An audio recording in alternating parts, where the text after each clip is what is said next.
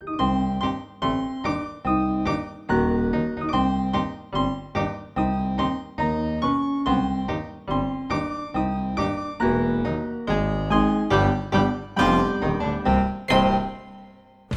for trouble.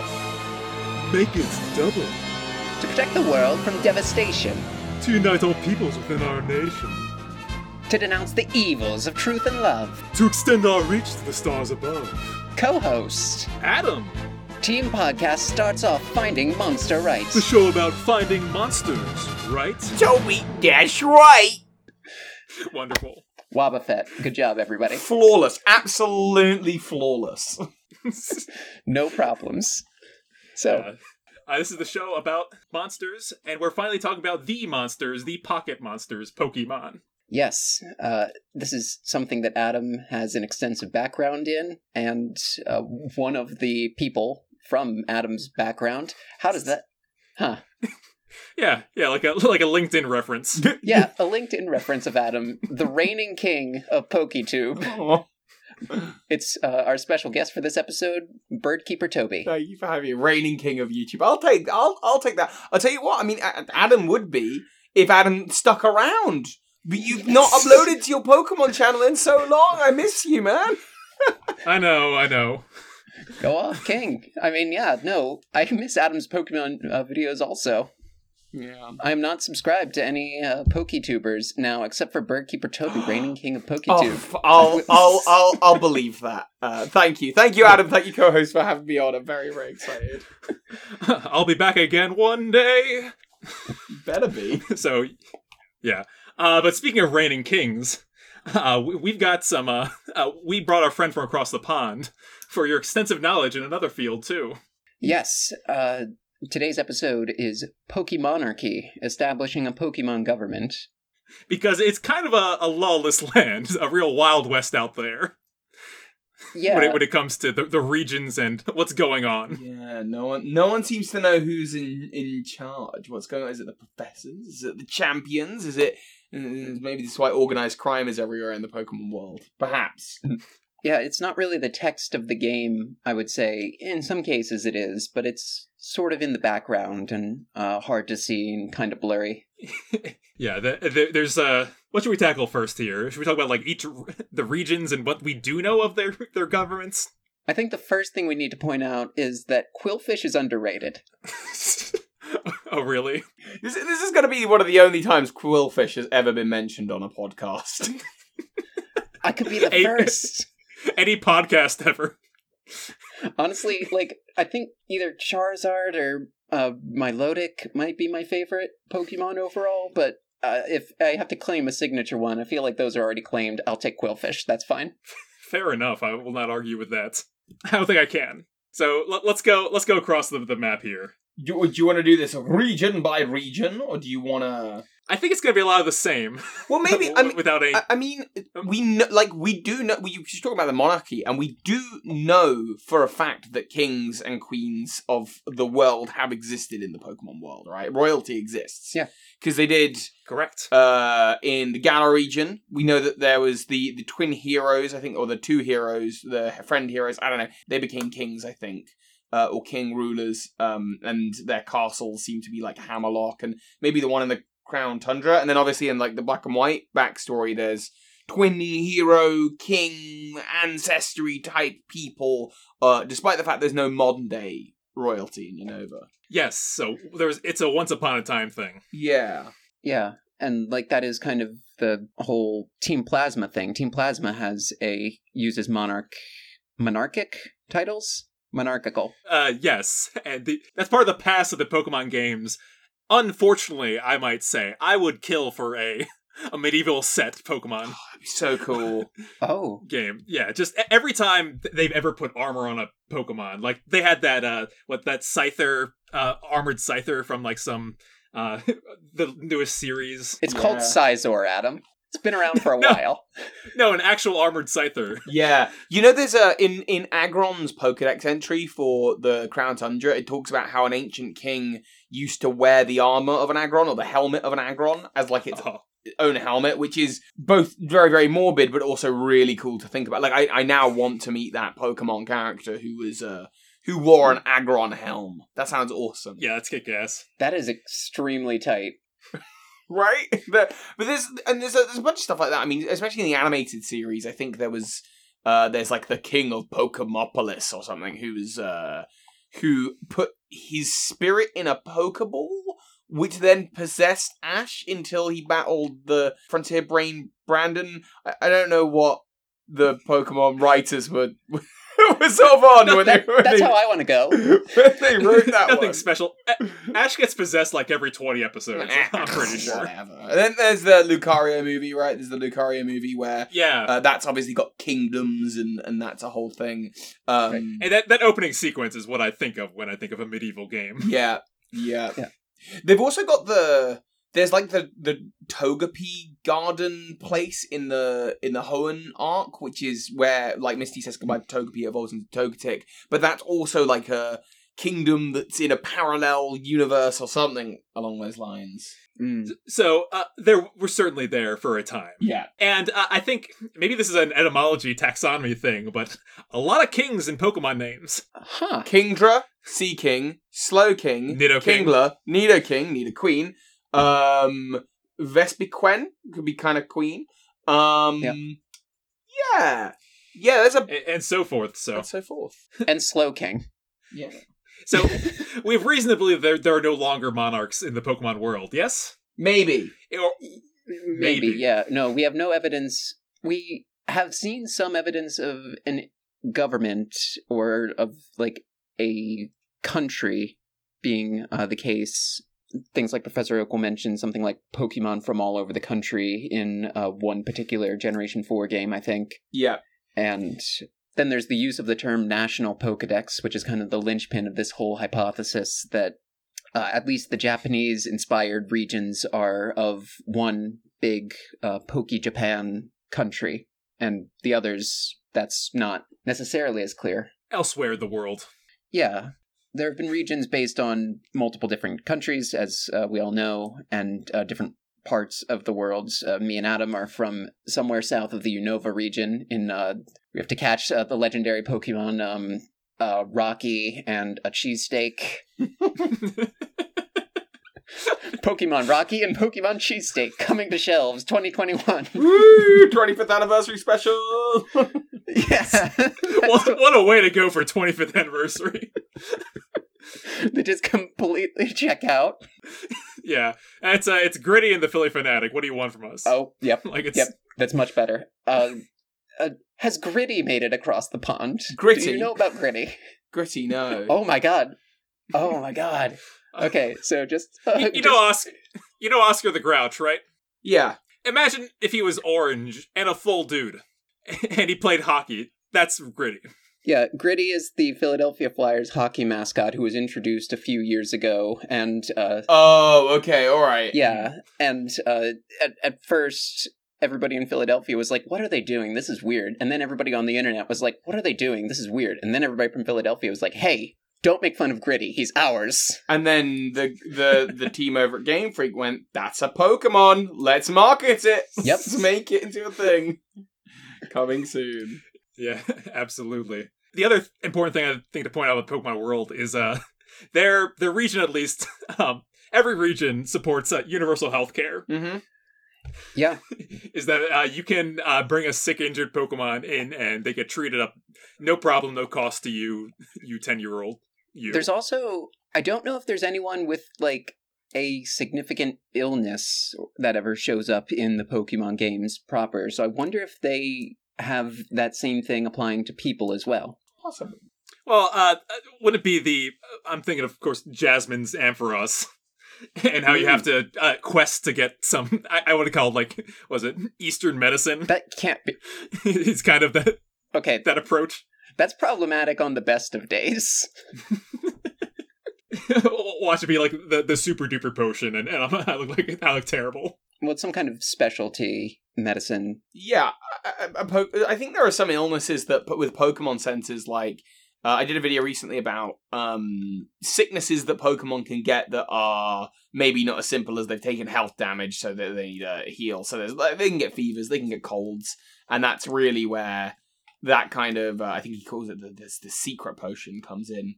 Handy. Correct. Yes. So it could be anything. I'm clean. Yeah, but I mean, the whole like Pokemon society is predicated on people who battle Pokemon, and that makes sense because if people have been warring side by side with Pokemon forever, and it's kind of a situation where Pokemon are everywhere, so the nation that has a region of youngsters that have really strong Pokemon that are well trained, you've kind of got the only way that peace can exist in this world is that there's a sort of mutually assured destruction in that, well, we'll set all of our trainers and their Pokemon on you, so don't set your Pokemon and all their trainers on me, and we'll all be hunky-dory and everyone will get on.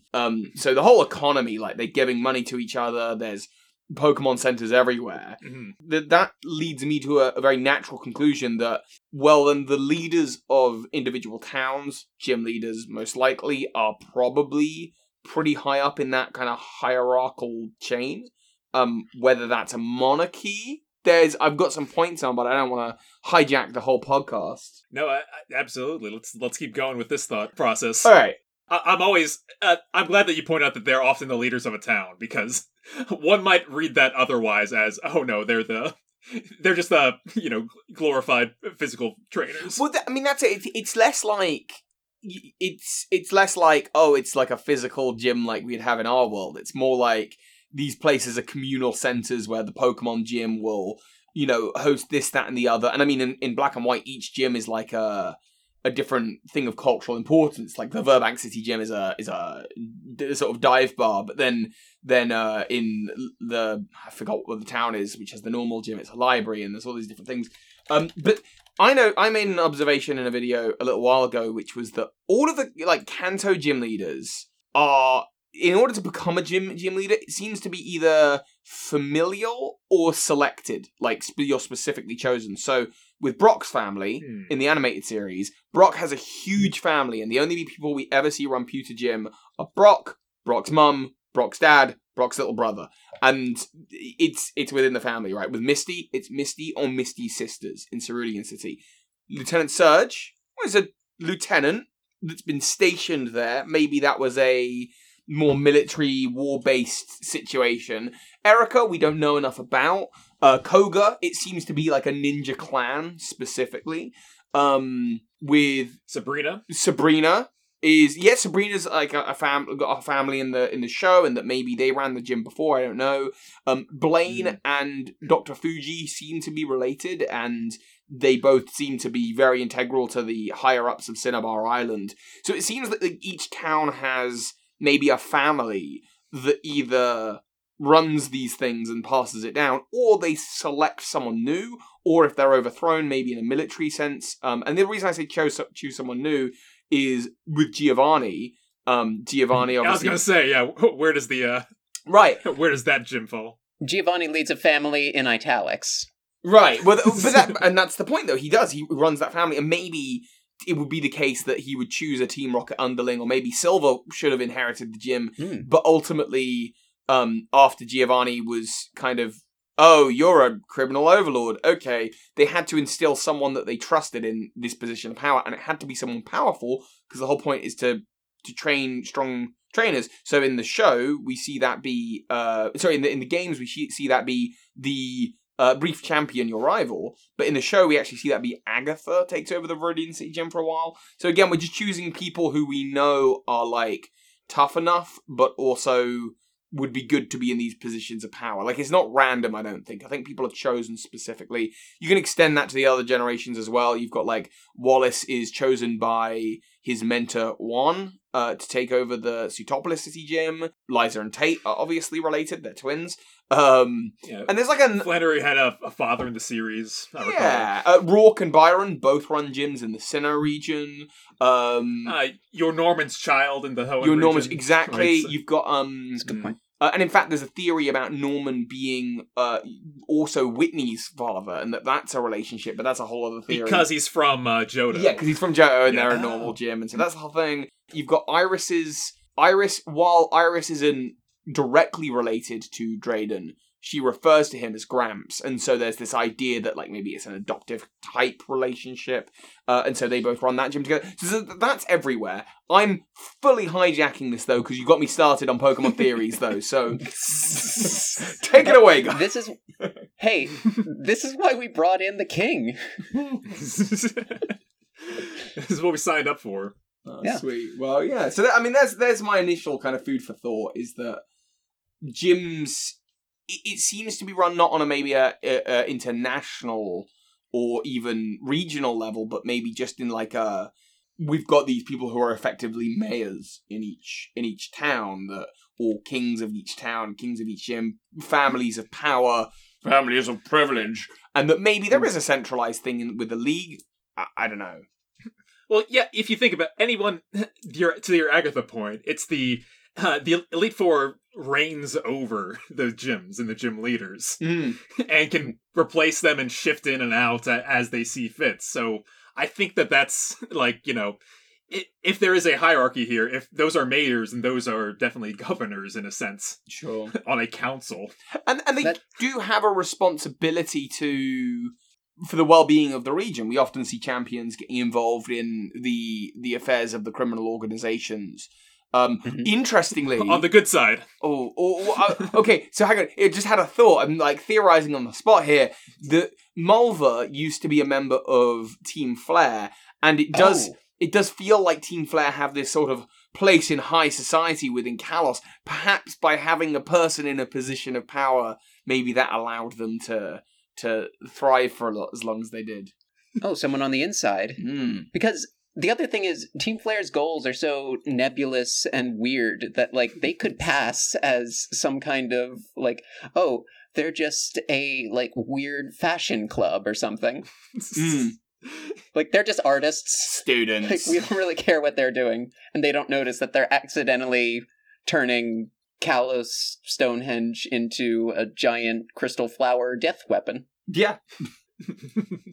Crystal Flower Death Weapon, by the way, is the name of my second album. Great. It is a good point. It's a good reminder, though, of the Kalos Wars, is that this is a world that has been touched by war. Oh, yeah. Lieutenant, it's been so touched by war, there's even an American in it. Great. Surge. Yeah.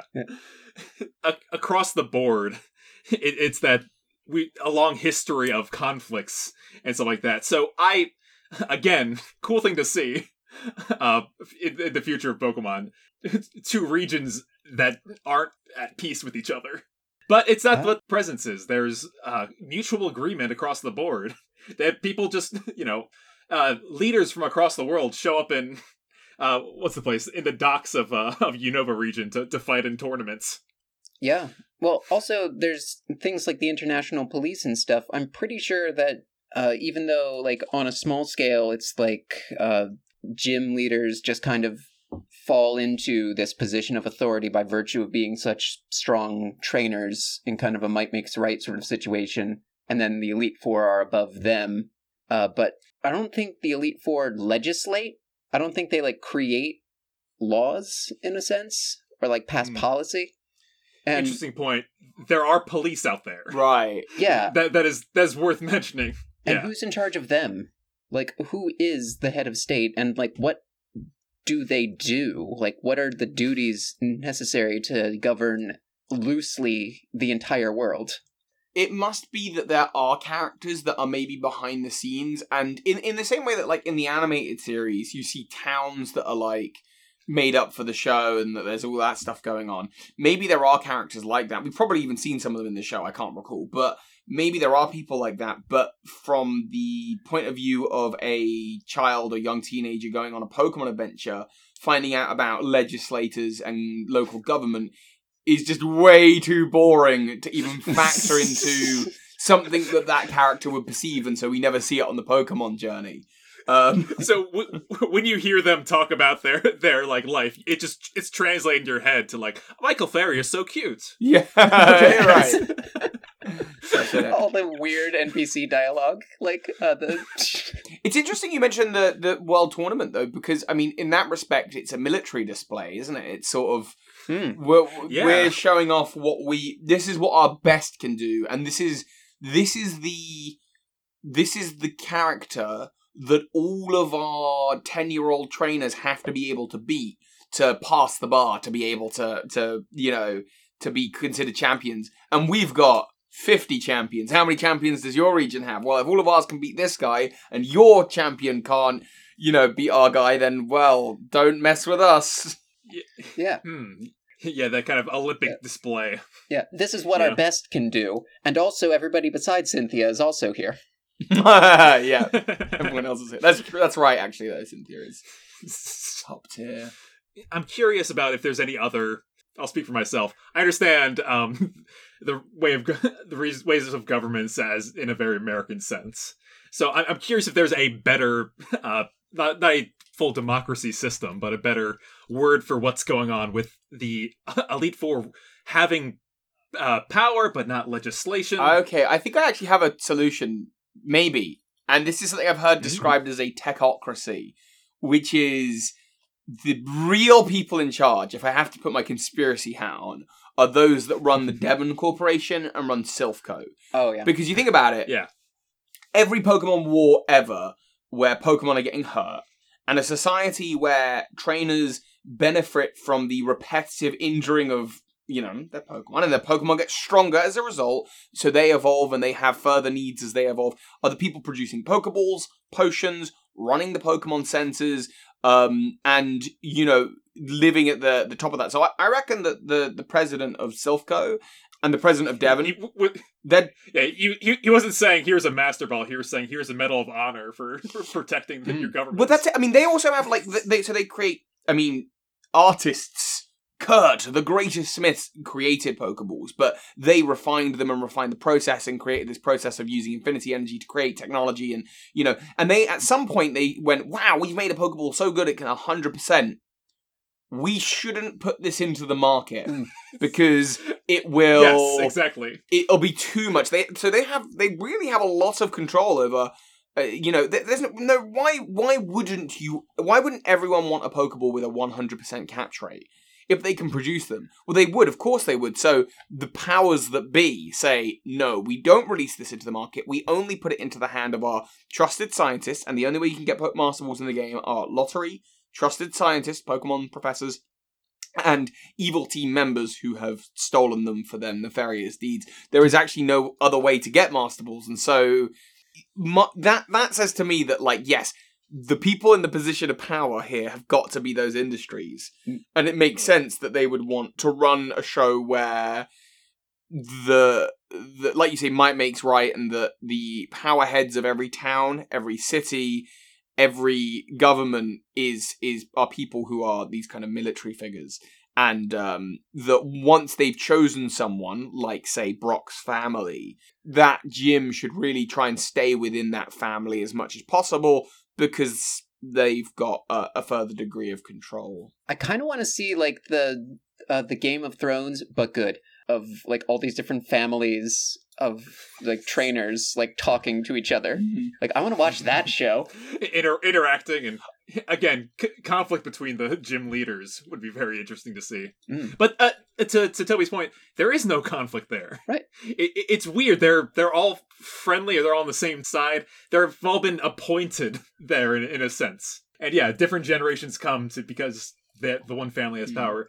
When you say techocracy, I immediately go thinking of cyberpunk worlds, high tech, low life. Well, I'm thinking about if basically we're talking about the world where Jeff Bezos and Muskie Mark boy. Zuckerberg, they're the new leaders of the world, and they dictate policy and stuff, and maybe that's where it's all going down within Devon, within Silphco. I suspect the two branches are probably related, to be honest. Maybe Devon is the technology side and Silphco is the more policy based side.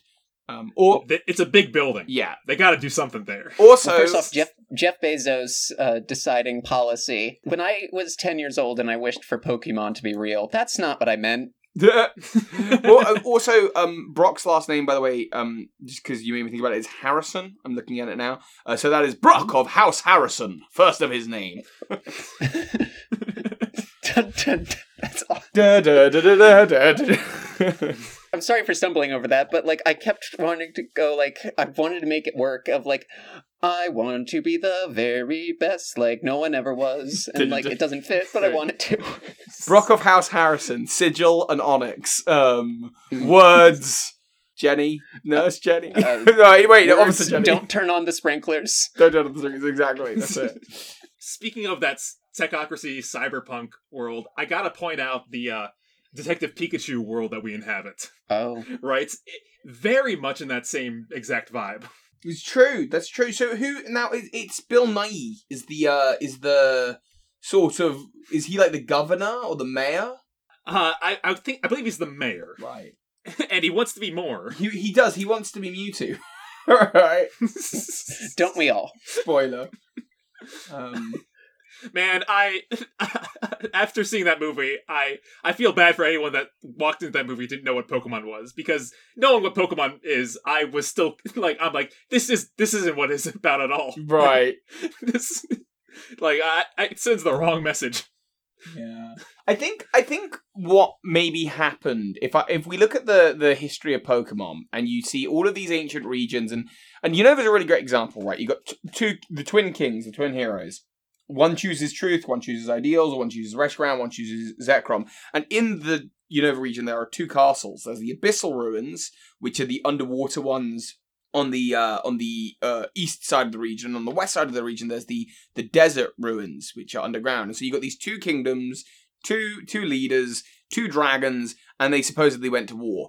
And now their castles are under the sea and under the desert floor, which kind of implies that monarchies just don't work out in Pokemon. Rulers of entire regions, especially when they've got differing of opinions, with legendary Pokemon at their back, to justify their worthiness, clearly doesn't work. And that's how you end up with wars 3,000 years ago that span across multiple regions that cause big energy beams of destruction. So at some point, somebody said, hey, we have to be smarter about this. And rather than create big beams of energy, let's use that infinity energy to create technology that will allow us to better control Pokemon.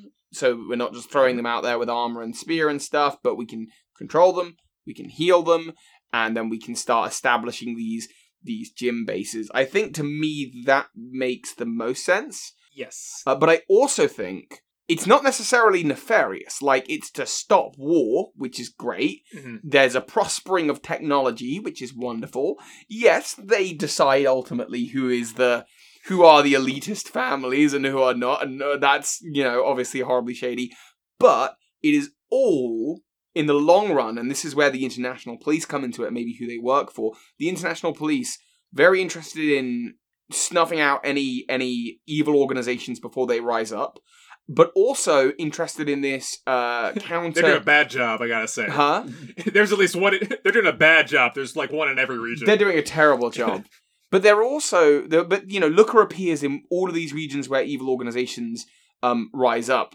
Except for the Galar region, which interestingly enough might be because Chairman Rose is the person running the league. It's almost like he was part of this big organization, but he went rogue and did his own thing, so they couldn't get anyone out to respond to that.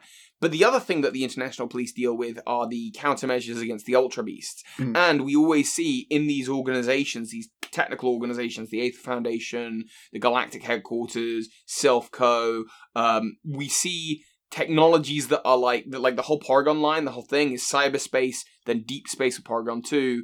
Alchemist, I think this is one of your Pokemon theories, right? And then Porygon Z with is like for alternate dimension fighting. And the whole idea is to stop this invasion of Ultra Beasts and stuff. And so they are pulling the strings, but they are doing it all with the planet's best interest in mind. Yeah, correct. Once those kind of external otherworldly threats have appeared, having I guess, kind of like an Independence Day, we're all on the same side together, approach, makes a lot of sense. Maybe was the turning point. Yeah, it seems like this governmental structure is more of a federal sort of system than a unitary system. Something I thought to mention, because when we talked about like monarchies being snuffed out, I was curious that like in the I mean, I understand like from a game developer reason, but I'm curious why theocracy was never on the table or on display in the Pokemon world. Oh.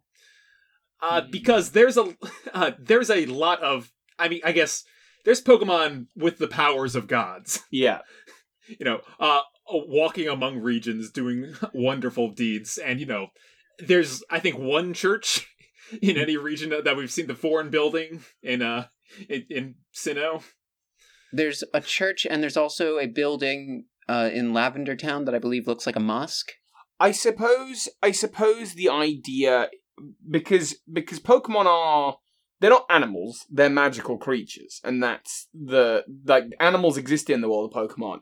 These are magical creatures, and that's a separate thing. And, there are myths about, obviously, Arceus, Dialga, and Palkia and whatever, but it's not like the real world where it's like, oh, there's this god, that god, this god, that god, and all these different religious texts, and a lot of ambiguity about, where you want to hedge your bets or whatever. That's out the window when a 10-year-old's walking around with the guy that made all the continents in his pocket. Right. With Pokemon, it's sort of a more clear-cut, there is this mythical Pokemon that sort of created a bunch of different things. And so maybe, I don't know, maybe maybe you don't end up with a theocracy because at that point, it's just science. There's just evidence that right there, that Pokemon, that did it. And we can see it, and we know it's there, and everyone's on the same page. There's no debate about it, or there's no ambiguity about it, or which interpretation. It's that one, the Arceus, right there. Yeah. And so, here's the thing.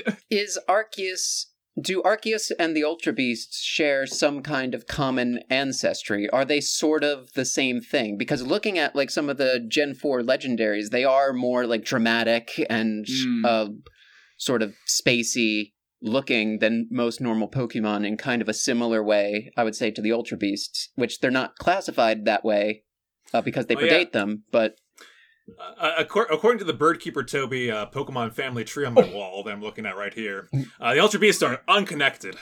Oh, okay. So the Ultra Beasts, because it's like Arceus is the god of this dimension, or the thing is Arceus isn't the god of this dimension. It's the husk that's kind of left over after it was a god, when it had all of this infinity energy and life energy, that it then split a little bit into Dialga and a little bit into Palkia, and then the Lake Trio. And in my mind, it's from them comes Mew, and then from Mew comes everything else biologically.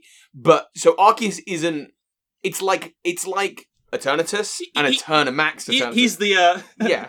Arceus is the shed ninja. Exactly. That's exactly how you put it. And then wow. in the other dimensions, we assume in these ultra spaces, either there are vast webs of different Ultra Beast species that exist in each one, and each one has its own version of Arceus, or it's just that these ultra spaces are weird pockets within the universe, and that they've come from Arceus in some other way, but they're definitely not biologically related to other Pokemon. Right. But how ultra spaces exist, whether it's a multiverse or whether they are sort of pocket universes to this universe, choose whatever Doctor Who theory you want. But yeah, only one of those. Yeah. Well, it seems like either way you slice it, the point of this government is largely to defend against extra-dimensional threats or things that originate from outside of this current dimension. And that's why they kind of create this sort of warrior culture of Pokemon trainers and masters. That's it. Yeah, isn't that a thing in, I guess, Omega Ruby and Alpha Sapphire? It's kind of like the space race is inspired by fighting, like, Deoxys. And yeah, I mean, wow. Even right there, like, the Pokemon government are comfortable letting 10, 11-year-olds deal with these world threats because that's what they've been trained to do. In many ways, it's a utopia, right?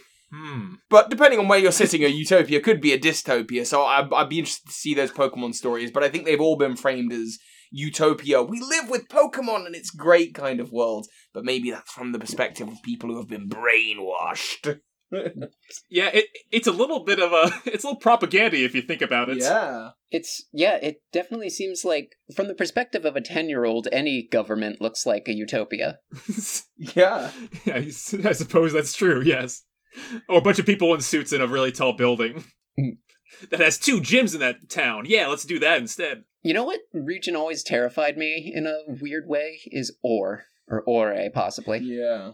Yes. A region where truly the criminal syndicates rule. Yeah, and also the lack of, like, life and wild Pokemon. They start to come back after Colosseum and into XD, showing kind of like nature's healing, we were the virus, etc. But it's almost like that was scarred by some kind of war. Well, it's interesting. So this maybe bleeds into exactly what we're talking about. If we're looking at the Ori region through the lens of everything we've been talking about in this podcast, then what you end up with is, oh, that region doesn't have many native wild Pokemon? Yeah, so those with Pokemon become the strong very quickly, and an evil organization moves in, and they have Pokemon, and they have the ability to snag Pokemon, and there's not a lot of wild Pokemon, so local trainers can't catch them to fight them, and ultimately the hero has to come from within Team Snag them, and they do.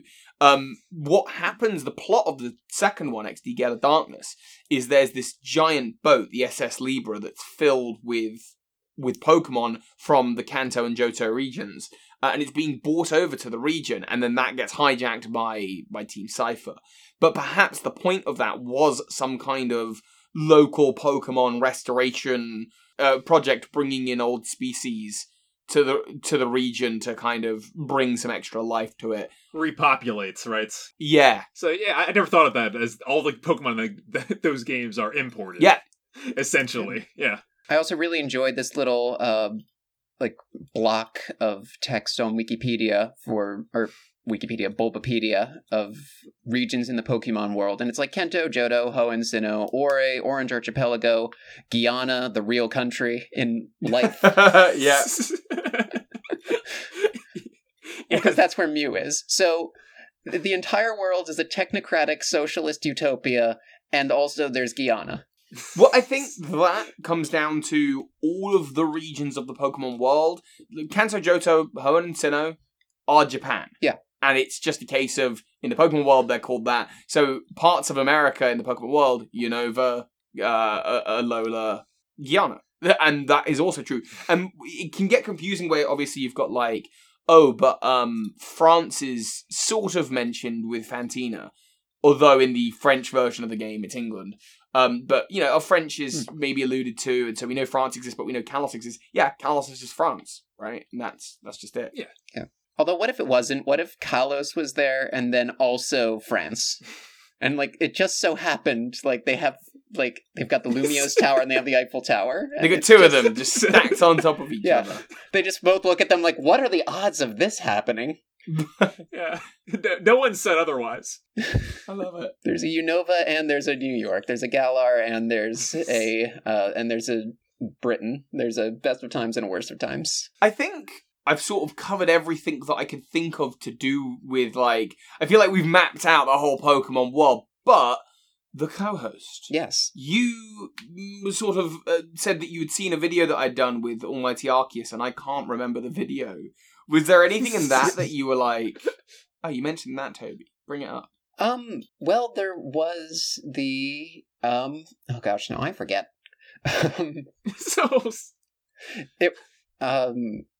can't really think of anything. Oh, yes. Did we mention how the government seems to be focused on fighting interdimensional threats? We did do that, yes? Yes. No, we covered that.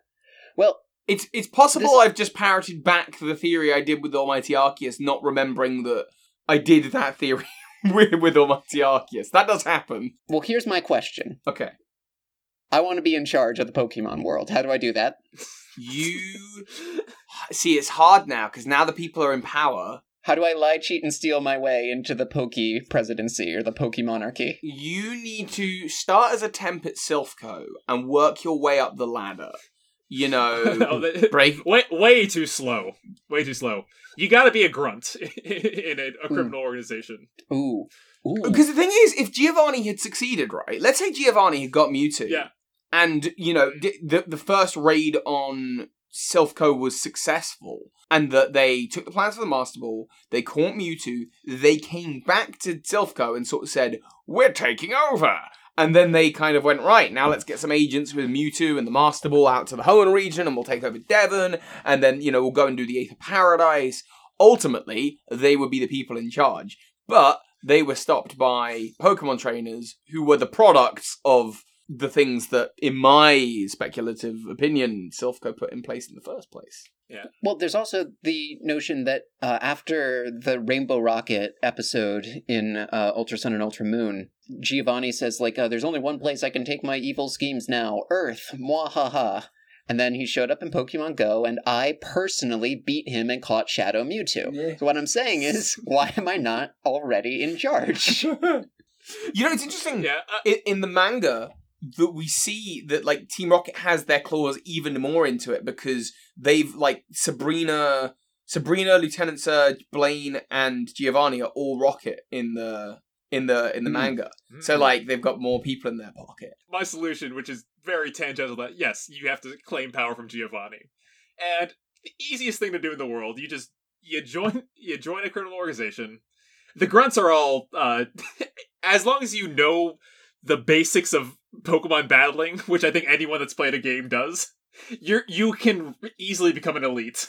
The thing is, it's a perfect system, because everyone, the only people, let's say you kick down the door to Silphco and you're like, President, this is our place now, we're taking over. And then the president goes, all right, I'm just going to call my buddy Lance. You might have heard of him. Lance, you want to bring those level 40-something Dragonites over here? I don't care if you hacked him in. Get over here. And Lance hops over and he's like, I'm here with the Elite Four crew. What's up? We're going to take you out, Giovanni. The thing is, for you to be really in Giovanni's position, for the most part, you would have had to have beat Lance in the first place. And so you've gone through the system of being a kid, going on an adventure with Pokemon, being excited about it.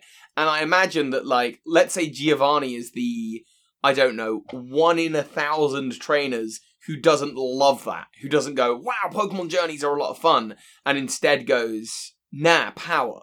So most people, like, if it was you and you go on a Pokemon journey and you beat Lance and whatever, you're in love with it now. You're in love with Pokemon adventuring. And so you've sort of been nullified as a threat, and you're only an asset to the region. But damn. Maybe 1 in 1,000 becomes Giovanni, but 1 in 1,000 Giovanni's outnumbered. There's at least always 2 kids in the Silphco building ready to take him out.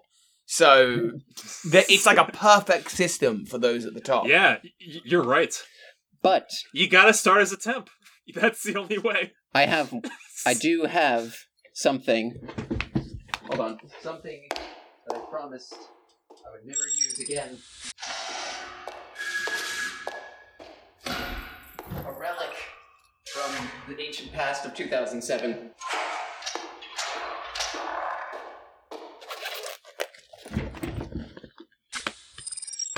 Hello again, old friends. What is this? My Nintendo DS Action Replay. Dun, dun, dun! Oh, there you go. I am rewriting your reality. You are the external threat that everyone in the game is fighting against. I am an Ultra Beast. I am a deity. That is the true way around the system. Full-scale Earth invasion with army of Ultra Beasts. That actually does make sense. That's the other way to do it, right?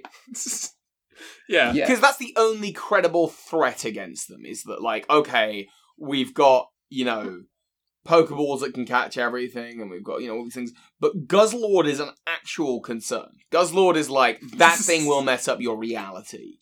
Yeah. Also, I would like to say I think that the Pokemon world's definitely on a house of cards, because some world-ending event happens every other year for them. So, it's only a matter of time, certainly, when they have a Breath of the Wild style calamity. It's only a matter of time before I show up with my 999 max potions and max revives and clean up house. I will raise all of my guy's IVs, and I will take out every single Ultra Beast with a Rattata with a Focus Sash and Endure and Quick Attack. I guess the point is like to get the technology so good that when the apocalyptic event happens, you can save everyone or still stay in charge. Because then you look at the two realities that we've seen that have been destroyed are the Ultra Megalopolis, in which the technology is so good that even in a world without a sun, people seem to exist, which is nuts. And then that is crazy. Which is that. I mean, that's a lot of technology to have, and they've got like a whole metropolis, right? And then you've got the Guzzlord world, and in Guzzlord world, the guy who's like there with Mr. Guzzlord is like, yeah, we evacuated everyone to other dimensions. I'm like, oh, okay, that because the technology was that good that they could just do that. It's the same message of all the Pokemon games, of teamwork. Yeah. When you're all on the same side and work together, you too can save a reality. You too can control the means of production, and thus the populace. Yeah, no, this was a good moral. Maybe I don't have to become a god. Well, I think that's kind of all that there is to be said. Toby, where can people find you on the internet? Where's the tall grass where you can be found? I am Birdkeeper Toby on everything. I love that, the tall grass. I am Birdkeeper Toby on absolutely everything, but my number one thing I'm trying to grow right now is TikTok, and I'm doing horribly cringy stuff over there. So I'm posting a little mini theory over there every day, 30 seconds or less. So yeah, that's the main thing right now. Excellent. I wonder if we should take Pokemon to the final rating place. Oh, yes, you're right. Yeah, we have... Oh, there's segments on the show. I forgot. On occasions, when they apply. Yeah. When we don't have anything to talk about, we pull a ripcord, Toby, that is called a segment or such. And that's kind of how we use segments on here. But we always do... That's wild. Thank you. We always do final rating place. So, how do you rank, I guess, Quillfish? Quillfish specifically, the most important Pokemon. Out of 10 Quillfishes, I rank Quillfish at a 3. It's not even a 10 in its own category. That's just God, Quillfish. Quillfish is a 5 out of 10 Quillfish, and you could not convince me otherwise. Yeah, no, it's... I will say, I will go ahead and say 8 out of 10 to average it out at 5 out of 10. That seems fair. Fair enough. Yeah. Like the Pokemon World government, I've manipulated the poll into my desired results. I would like to end with a quick game. One of our segments that we do almost every week, Toby, is a game where we take the monster and we decide if they are a therapist, therapy animal, or needs therapy. One of those 3 categories. Okay. And that was inspired by looking at the list of Pokemon, and you can do that with every Pokemon. Wow. So, for example, Quillfish, I would say, is needs therapy. Yeah, I'm on the same page with a whole that. lot of it. Yeah. Yeah. Underappreciated. Or, like, low self-esteem. Always frowning. Yeah. Or Pokemon like Exploud, for example, Needs might therapy. also need therapy. Yeah, I mean, That's an angry boy. I can't think of a Pokemon that isn't. Although I suppose the key Pokemon are all ones that are.